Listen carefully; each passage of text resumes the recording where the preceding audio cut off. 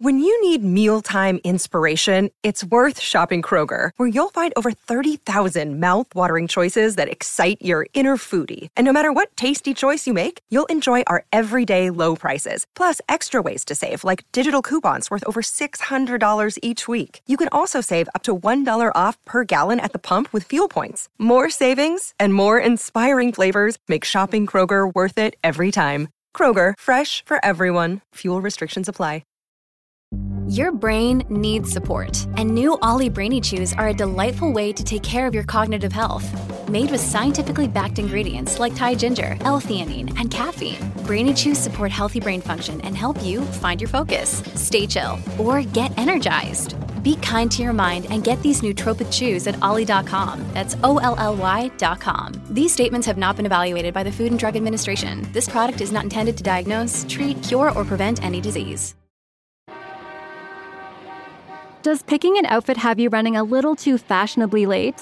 We get it. Great taste takes time. That's why Drizzly, the #1 app for alcohol delivery, has your back with the largest selection of beer, wine, and spirits, delivered in under 60 minutes. Convenience never goes out of style. So if you need to spend some extra time in the mirror instead of at the store, download the Drizzly app or go to drizzly.com. That's DRIZLY.com today.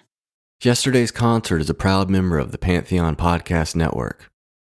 I think they do exist in a way that's different than most bands that started in 1965. Like, you can't say that about Jefferson Airplane. You can't say that about, Pink Floyd even though there's some bootlegging that I feel like is more hyper-specific to certain dates when someone snuck a tape in. But it's like when you listen to a Pink Floyd bootleg, it's literally like the same set list night after night in the same year. So it's not really that exciting. It's like they're just kind of polishing the turd, so to speak, not to like, hey, I'm sure it's like, let me see if I can outdo myself on this solo tonight. Or maybe they're just like, yeah, let's, do the solo and then we just go to the next thing tomorrow. And I just think with the Dead, that was never the case. Like, they were very much into hanging out on stage and like talking with each other musically and seeing what happened.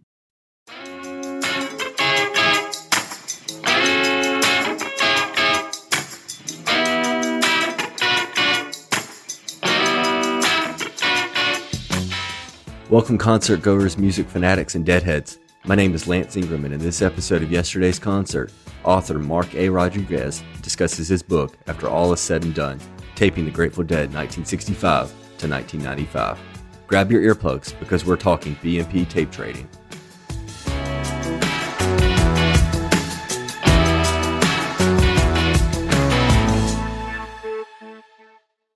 I'm here with Mark A. Rodriguez to talk about his incredible book, After All Is Said and Done. We're going to talk a little bit about the Grateful Dead, bootlegging, audience taping, and just the mystique around the Grateful Dead. So, Mark, welcome to the show. Thank you. Thanks for having me. Well, Mark, just to get comfortable, why don't we do a couple icebreakers, have a little fun, and get to know each other?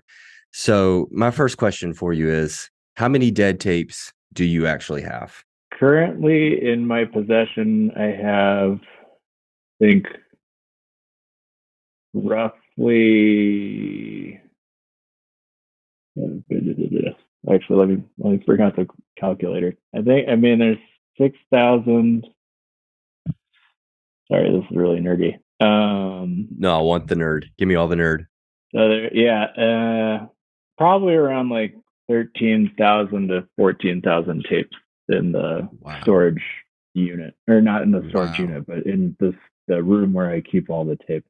So when you say 13,000 tapes, is that like 13,000 shows or 13,000 individual tapes?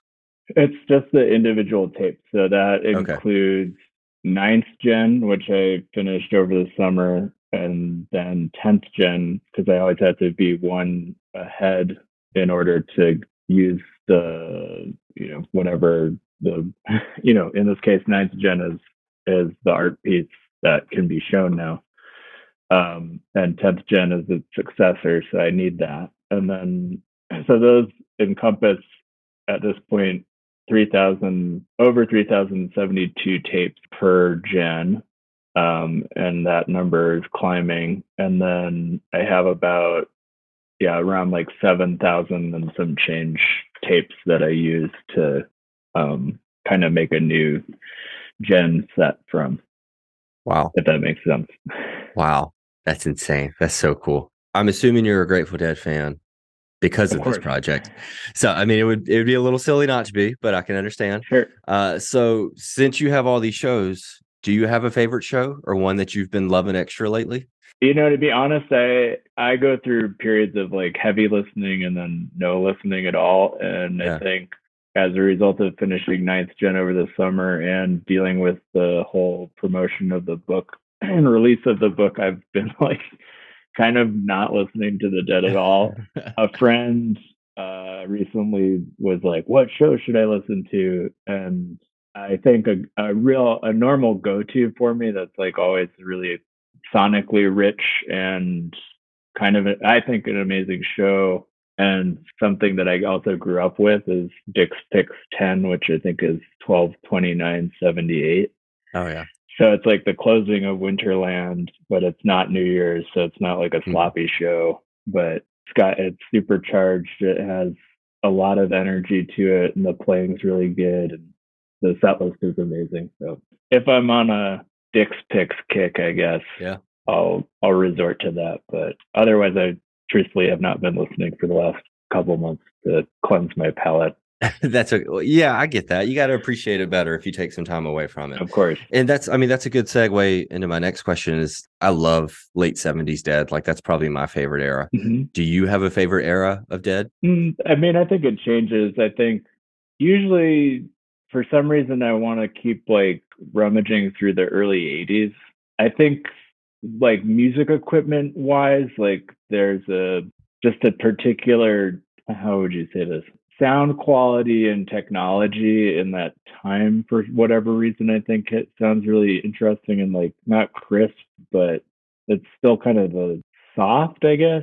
I don't, there's like a rounded edge to the instrument sounds, I guess. And also I think in that time period, like you're getting into like, you're out of the 70s, which is like fueled by like Keith and Donna psycho energy and like just energy from like accomplishing everything they did in the 70s, and getting into like this kind of like, I don't know. I mean, even though it's probably really coked out, it's like still kind of slower paced. Yeah. And like the certain songs like Friend of the Devil take on like this really halftime almost, or like still has kind of almost like it incorporates like a disco beat of sorts in terms of the BPM. Like, so it's a high BPM, but it's like a sluggish version of it maybe.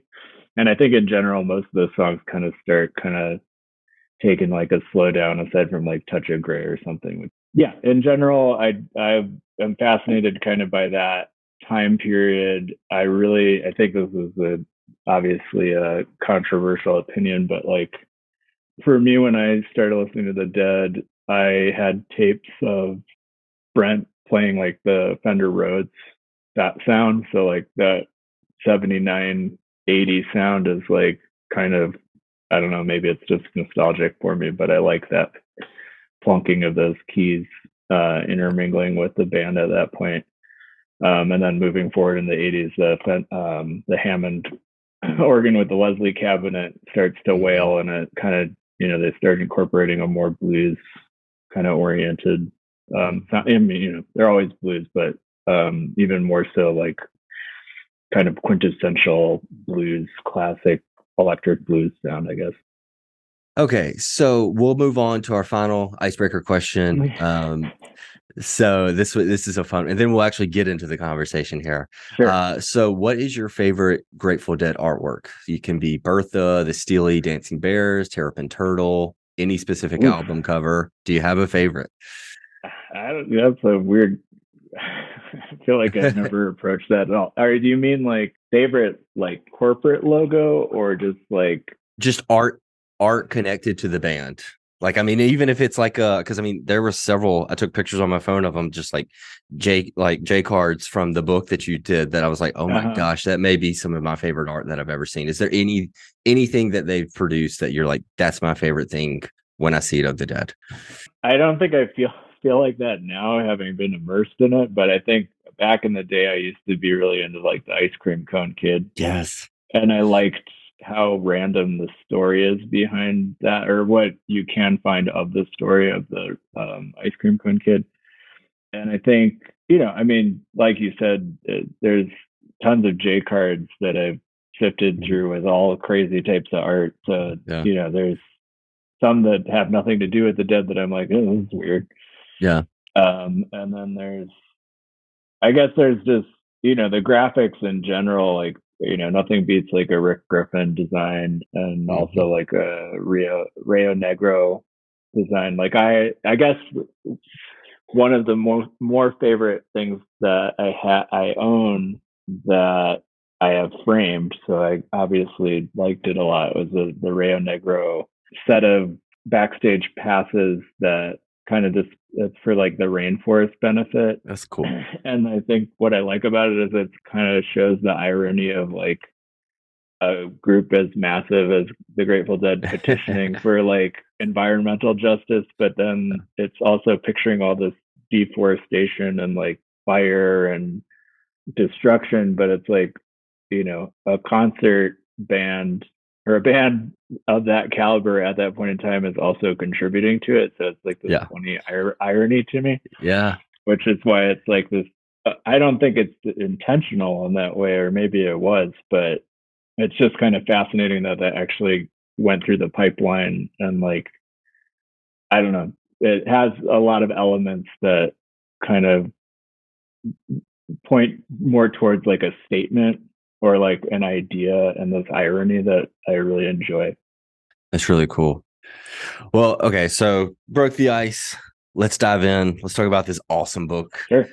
So let's set up some groundwork, kind of go back, set a foundation for the rest of the conversation. Tell me about the book. Let's start with the art installation that that kind of formed this book, I guess. Can you tell me about that? Sure. The first part of the book kind of covers in relation to the book, I wanted to set up context for why the J cards in the middle of the book exist. So I just didn't want like a coffee table book that just had J cards in it. Like that would be easy and fun, but it wouldn't really give you any information about why this collection exists. I mean, it could just exist on its own, obviously, but so the first part of the book covers my artistic process, which I have been working on a series of sculptures from 2010 to the present, and it's still ongoing.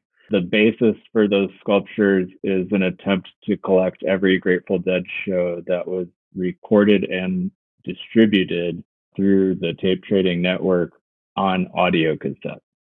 Taking it from there, I, over the years, developed a process of making autonomous sculptures within a series that those aren't complete collections of all the shows that the Grateful Dead performed. It's like, the first gen started with 2,976 tapes. I don't even know still like what percentage of a complete collection that is, but it's probably around like 3/4.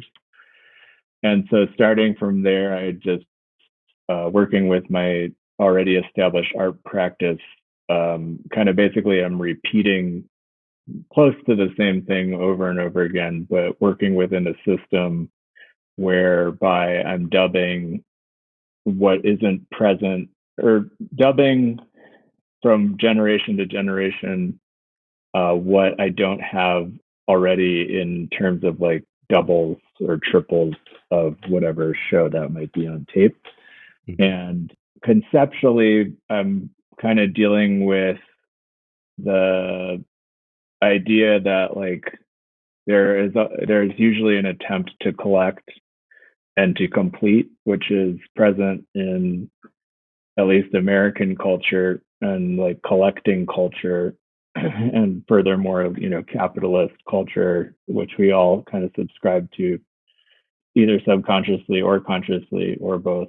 I just think it's interesting that the Grateful Dead themselves are an artistic entity that have been recorded to the extent that you basically can witness almost their whole entire artistic output, because tapers existed and because they preserved the recorded concerts before tapers filled in the gaps, and that is accessible to a layperson. So you don't have to be associated with the band. You don't even have to pay for anything. You might have to pay for some tapes or media, but essentially you can access that archive.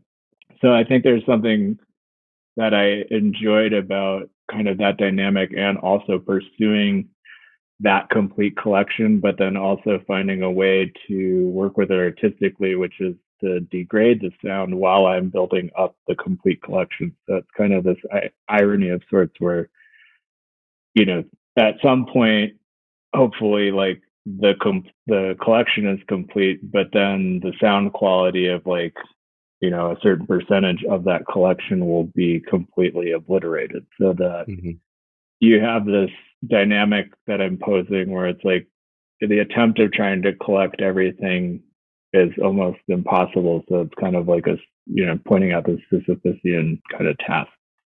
Wow. There's a lot there that I'm going to have to unpack, because that's awesome.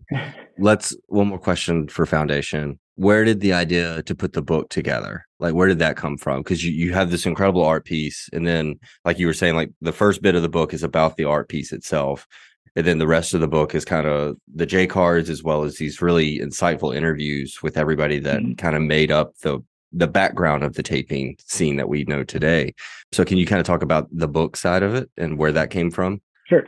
Yeah. Essentially, when I was working with collecting tapes for, an unknown sculpture that I was making, or an unknown art piece, I was running a Tumblr blog, which basically I was making scans of all the tape covers that I was getting, and then I was putting those in chronological order, and then I was posting, all the J cards I had for say July 10th, or I would say it was July 10th, I would post all the tape covers that I had for concerts that were performed on July 10th, whether that be 1973 or 75 or 86 or, whenever they performed on that date.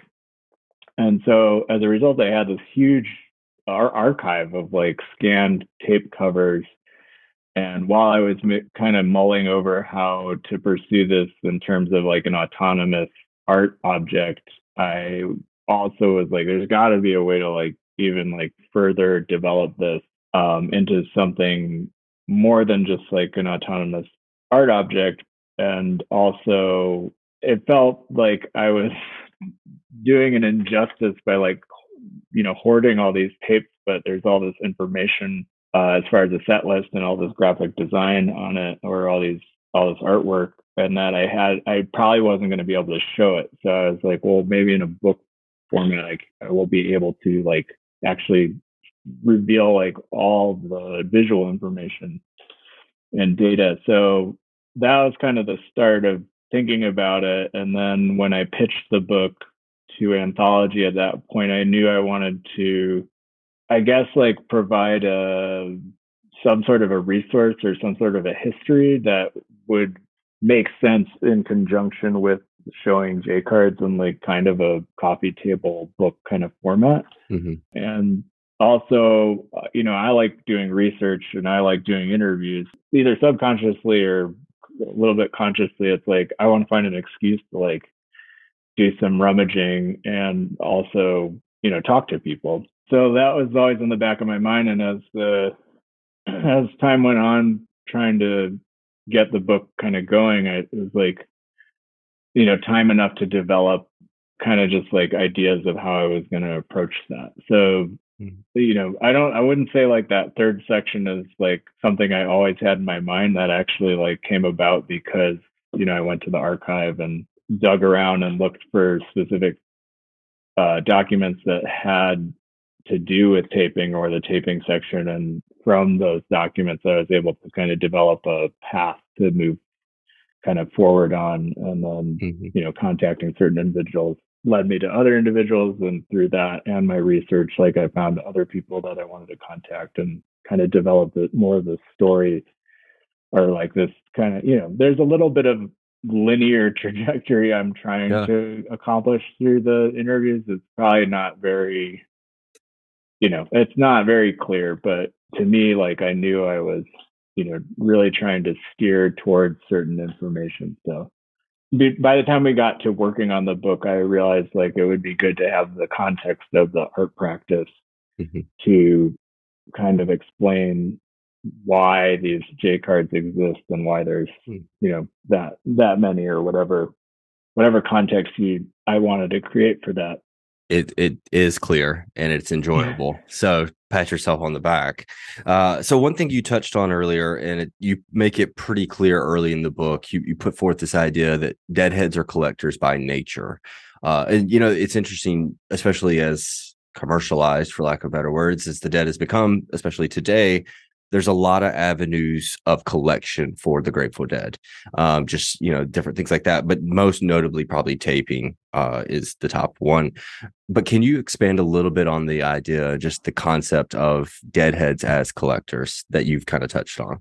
I think part of the phenomenology of the subculture, I guess, is that, for any rock and roll band in America, it's not like you go to like an AC/DC concert and then you come away from that concert being like, wow, I really want to witness that like every day of my life. And so I think in contrast to a band like that, I could name a number of bands that don't create this interest in seeing how the approach to the music changes every single concert. So I think at its core, the Grateful Dead not performing the same set every day and not performing the same set of notes to play in a song every time that they played a different set every day, set in motion kind of the desire to want to witness as many of his musical experiences as one could potentially. And then going further from that, I think that, having recordings of this music plays into that kind of architecture further, because you have a relic, you have a pretty concise copy and proof of a concert happening, and you can listen to the audio of it, whether or not that's like accurate frequency wise to like, what you would witness if you were in a concert hall or whatever. And then I think it goes farther than that. And I think this is more recently, but in terms of fashion, the fact that this subculture has been around for so long, and there's so many different participants and so much art kind of being generated, whether it be official or folk, lends itself also to people kind of clamoring for, just more information and more historicization. So it's like, now you have people that are experts in like, who are the artists behind the t-shirts in like the 80s. Yeah. Now other new artists working on t-shirts, and like the kind of fervor around, well, I mean, I think this is kind of a little bit passe, but rewinding, also you have like all this poster art, and you have this history of like certain eras in time that people also collected. So I just think it makes sense within just that primary architecture of a group of musicians not playing the same version of a song over and over again, and not playing the same cycle of songs for each concert, setting kind of this area of interest for people to kind of not hoard, but to want to know as much as humanly possible, because that it's, I guess the sentiment and the energy is like rather infectious if it hits you right.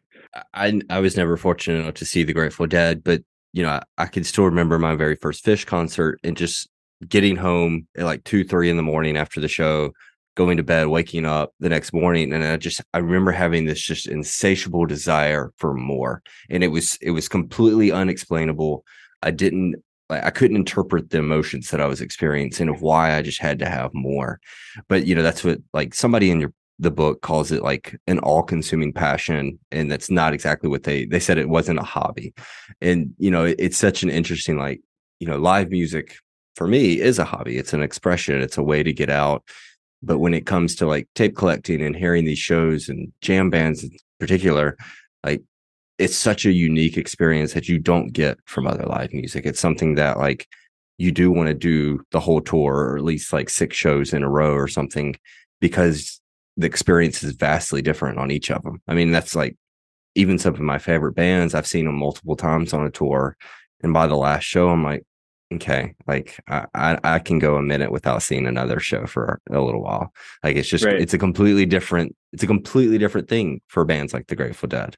Yes. And I mean, also, I think just something I was thinking about, like the meetup at the movies just happened, and I went with a friend, and I didn't look at the set list. I didn't really want to know or recollect, what was going to happen. I knew, like, we're dwelling in the time period of 1972, so I kind of knew what to expect. But as the movie progressed and the set progressed, it was like, all right, when are they going to get into, like, when are they going to find the spark? And it's like, you see it develop, and there's, as someone that's into music in a particular way, like, watching that spark or hearing that spark develop is very pleasurable and very unique. And I think, for them being an ensemble group of musicians, like, it's really hard to have every musician clicking, like, in that scenario where, like, maybe they didn't really rehearse how they were going to perform. So, once they get to trucking in Tivoli, you see it, you just see them, like, take off. And I think they were trying to keep the songs kind of shorter for television purposes, but, like, that one kind of got away, where they were just like, let's, like, we're feeling this thing. And you can feel that as someone from the outside just looking in, that there's this enjoyable aspect to that playing, and what you're hearing is also, like, very pleasurable, because you can feel that momentum coming from all the instrumentation. Well, and that's when you consider, like, the breadth of Grateful Dead legacy and how big the band truly is. I mean, they were playing freaking stadiums for a hot minute, and even now, Dead and Company is selling out stadiums, and the legacy that they've left there, it's a really bizarre story. I mean, like, the Grateful Dead is abnormal in every way possible for a band that plays some weird songs, has lots of jams, doesn't do the same show every night. Like, they shouldn't be as commercially successful as they are, yet somehow they are. Yeah, I mean, I think it's kind of a weird, I mean, it's both like underdog, like an underdog story, and it's also kind of like, I don't know. I mean, they're the only people that do that, that did that, and somehow are continuing to kind of, like, keep that baton in hand, for as long as humanly possible. But if I tried to place myself as someone existing in, like, the 60s, I don't know, would I get caught up in that, like you were saying, like, with your first Phish show. And I can share that same story about, like, going to a Phish, my first Phish show, and be like, man, this is amazing. Like, I want to know what the next concert is. Like, I want to get on the bus. I think for me and my time period when I was able to go to a concert, that's what I had access to, luckily, and kind of caught some form of that energy that was developed by the Dead over a span of 30 years prior to that. But it's hard to say, like, if I existed way back when, would I be like, oh yeah, this is like what I'm I'm totally into this, and I want to see this band as much as possible. You talked earlier about just kind of how your tapes degrade over time, and that you're constantly having to make new versions and things like that, or new generations. We've all heard the grassroots story of, like, tape trading and how so many bands have really grown. Do you think the Grateful Dead would have the legacy they do were it not for tape trading? Probably not. I mean, I think that the tapes give you a clear impression of like, what's going on, and also the accessibility of the tapes allows one to navigate however they want to within that world. Take into account, even jazz bands is like, am I that interested in like a Miles Davis concert or like, for me personally, not really, because the recording usually is not that great because they weren't planning on releasing that, nor were the Dead. But I'm just trying to think of like a dynamic that I can compare the Dead with. And it's like, I prefer a Miles Davis album that's been like worked on intently. I don't really think like a live, there are jazz bootlegs and they're cool to listen to, but I don't get the same. I'm just like, oh, someone happened to be recording that. Like that wasn't part of this whole thing. I can't really go I can't go to the next date. Yeah. And like, I'm thinking of like, even just like pop acts that I could compare to. I just think the tape trading is very intrinsic to people being able to develop their own understanding of the band and kind of create their own relationship with the music if they so choose to kind of delve further into the band. And because of that, like, I think they do exist in a way that's different than most bands that started in 1965. Like, you can't say that about Jefferson Airplane. You can't say that about, Pink Floyd, even though there's some bootlegging that I feel like is more hyper specific to certain dates when someone snuck a tape in. But it's like when you listen to a Pink Floyd bootleg, it's literally like the same set list night after night in the same year. So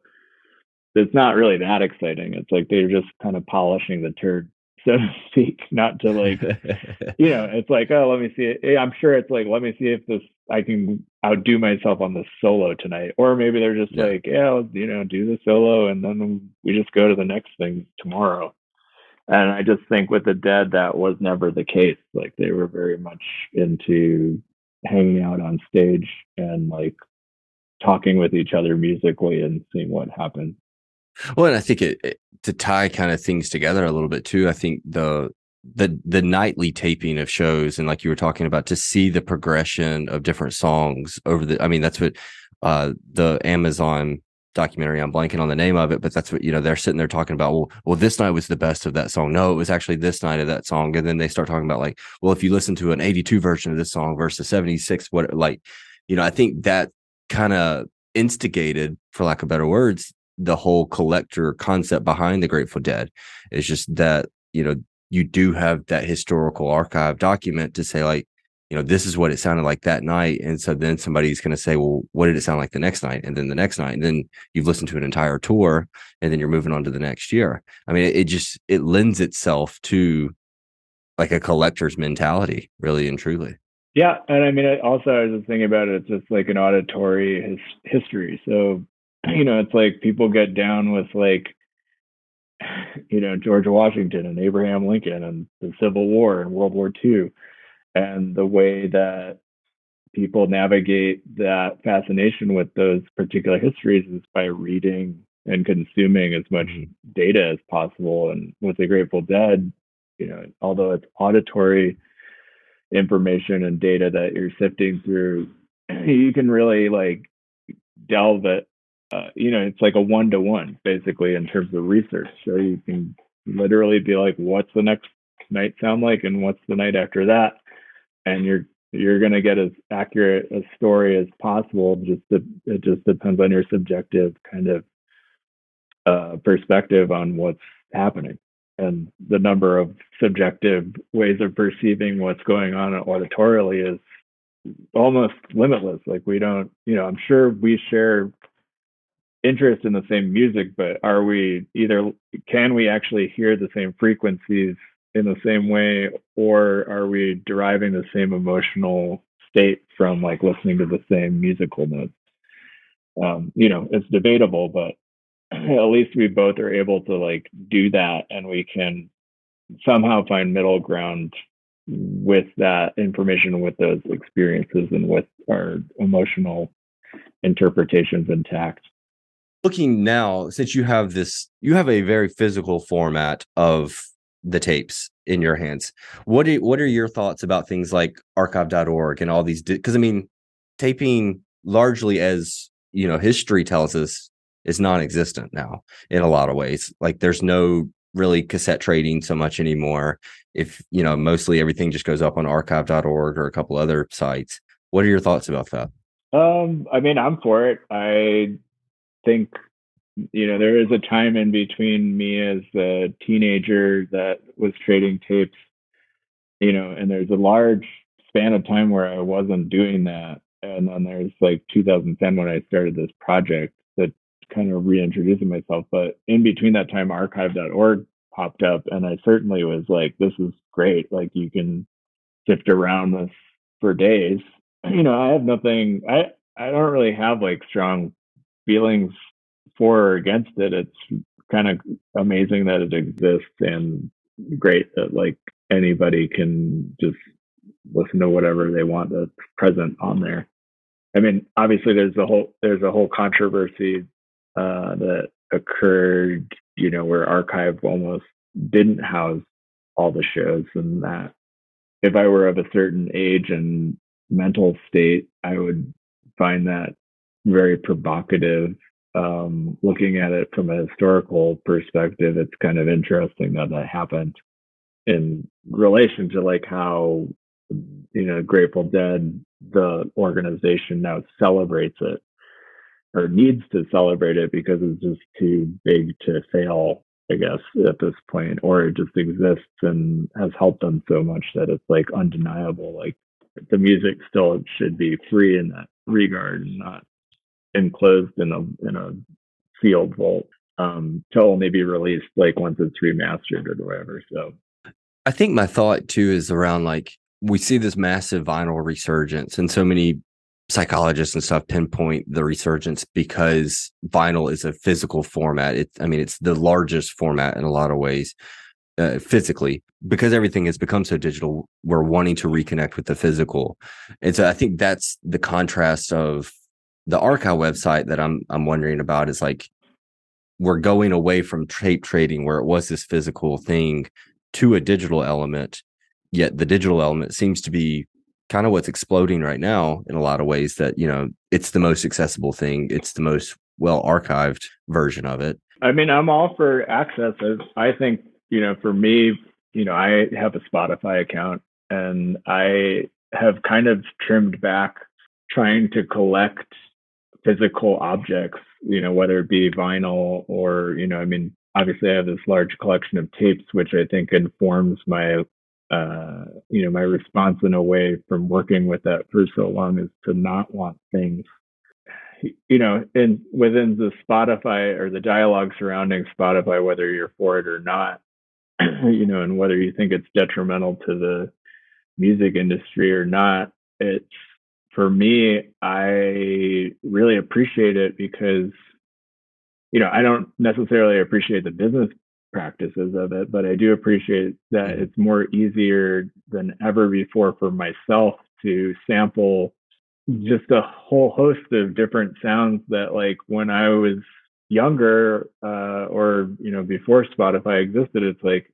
I wouldn't be able to listen to like what something sounded like. I might be curious, but I'd still have to put money down, and then it might be a stinker, and I might be like sitting on this thing.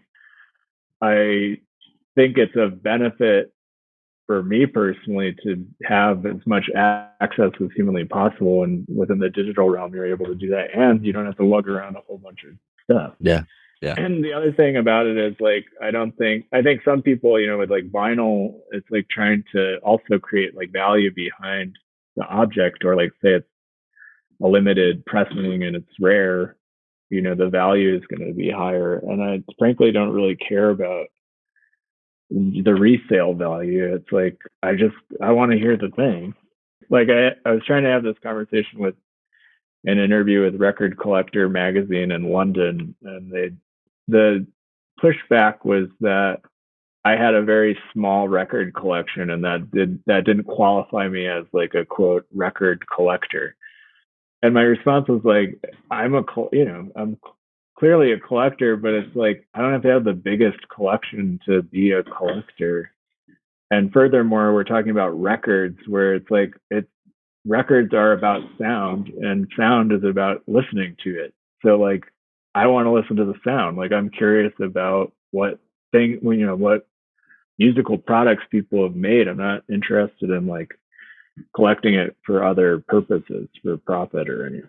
That's one thing that's cool about like archive is just the level of gatekeeping has to go down because everyone has access to everything. And I think that's ultimately kind of what the Grateful Dead wanted out of making like tapers available, is that, you know, it was available to everyone, that anyone who had the gear could come tape the show, you know. And I think that's one of the cool things about the archive and having something like that available is, you know, if there's a show and there's a copy of it, it's probably found on there. Whereas back in tape trading, you had to locate that person, and, you know, there was a level of gatekeeping, like, well, I have this massive collection, kind of like they were talking about. So the accessibility of it is just phenomenal. I think also in terms of that, you know, archive existing too, is that you have now a whole host of multiple sources of the same show. So you're able to also see, if you get more into it, that like there's different ways to record, there's different sound qualities, you know, there's different auditory images created by different tapers. So like that's a whole other facet of kind of interpreting that information that's kind of fascinating to me, that, you know, that much exists, that, you know, you can take one date from a show on one date, and you could have like 5 to 10 different sources that all sound differently, and then you could have someone that, you know, puts it into a matrix and like makes a matrix recording, and like that'll create a whole other listening experience for you. So, you know, you can interpret that show completely different from like maybe the tape you had, you know, or the one tape you had. And yeah, you don't have to hunt anyone. You don't have to like trade lists, and which is fun in terms of like old, really, you know, you and I obviously have experience with like another time period where communications are slower paced and information is harder to come by. So like that's always interesting to me, that there was a time that existed where you worked harder for what you're trying to find. So I don't know what that did psychologically or emotionally, but for me, you know, I think it's like you got these payoffs for, you know, landing the gold, so to speak, of like the hunt. You know, it's like, you know, going back to like even like collecting vinyl or whatever, like, or CDs, and not being able to listen to them beforehand, like you definitely felt really good when you purchased the CD that you'd been looking for or heard about, and it actually sounded great all the way through or whatever. You know, like that was like an accomplishment. Whereas if you bought like an album that you thought sucked, it's like you'd be like, fuck, like I just wasted all this time, and then furthermore, insult to injury, I like wasted money on this thing. I don't know what to do with. As we're kind of drawing in on time, so, you know, as a fan of the Grateful Dead, this book has really unlocked a new level of appreciation for the band for me, just showing that, like, not even necessarily the tapers perspective of things, but just everything that led up to it and just what it accomplished for the band. So I just want to say thank you on behalf of being a fan for putting together this incredible book, and just encourage others to pick it up as well. Do you have any other book ideas about this in place, or is there what's the next steps for the art installation? What's next in this realm? I mean, I think just for the art, it's just continuing along the process, and that's pretty dialed in. So a funny part of my art practice is really just setting systems that I can just follow, so I don't have to think too much. So that's kind of like just goes along in the way that it was designed to do. As far as books, I mean, it truly was a joy working on this book. Love it if there were other opportunities to make other books, but I don't think I'm going to be pitching anything in the near future, but I've been thinking about that a lot. It's just like I don't know how I would apply. I could apply like the strategies that I used for different subjects, but it just like, you know, I keep thinking of, because people have asked me this question. I keep thinking of this Jaco Pastorius like base tutorial video that is out there, and I think you can watch it on YouTube. Maybe it's still out there, but he's like interviewed by the host of this like base tutorial. The guy's like, Jaco Pastorius, you're like a world accomplished bassist. You've made amazing music. You've played with all the top jazz musicians of your time. Like compliment after compliment, accomplishment after accomplishment. And he's like, what do you have to say? And Jaco's like, give me a gig, man. Like, and I always think about that, and especially in relation to that kind of questioning, because it's like, you know, I'm open, but yeah, I don't really have anything set as far as like, you know, I'm not like, and then I do this and now I do this, but you know, it's certainly a fun experience to have the opportunity to do that and to have a publisher that is in support of whatever you do. So are you still accepting tapes from people? If somebody might have something they want to send to you, are you still accepting? Of course. Although it's really dropped off in the last few years. It's been really hard to find the stragglers on my list. Is there any way people can reach you, contact you to perhaps see if they might have something for you? Sure. You can direct message me on Instagram. It's dead_tape_collector. And then if you're someone that just likes using email, it's deadtapecollector@gmail.com. Very cool. Well, Mark, thanks so much for chatting. Absolutely fascinating stuff. I really appreciate you, man. Thank you. Go read his book, people. Thank you. Thanks for having me on the show. It's enjoyable.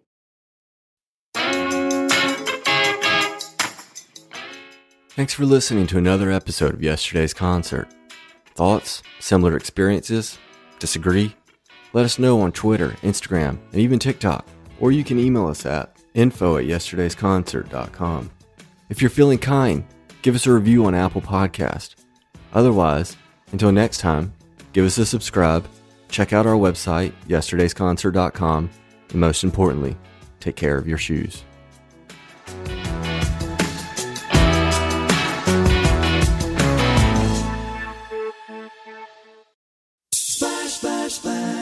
Splash Weather Repel Premium Windshield Wash features a 3-in-1 formula that repels rain, sleet, snow, and bugs while leaving a streak-free shine. It keeps you seeing safely all year long. Pick up some at Walmart today. See safely on the road when you apply a little splash.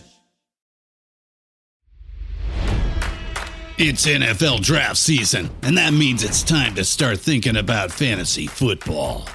FantasyPoints.com features industry-leading experts and prognosticators using proprietary hand-charted data to help you score more fantasy points. FantasyPoints.com is the place to go for whatever kind of fantasy football you play. Whether you play fantasy football, daily fantasy sports, or do a little bit of everything, Fantasy Points has the meticulously researched content to guide you to victory. And why wait for the fall? Fantasy Points also covers the new spring football league, the UFL. Join the guru, John Hansen, Scott Barrett, Joe Dolan, and other massive names in the fantasy football universe with an exclusive offer. Use code Pantheon for 15% off any Fantasy Points package, including the all-in package, with access to every article, tool, and data nugget that Fantasy Points has to offer. That's FantasyPoints.com and code Pantheon for 15% off at Fantasy Points. FantasyPoints.com, code Pantheon. Score more fantasy points.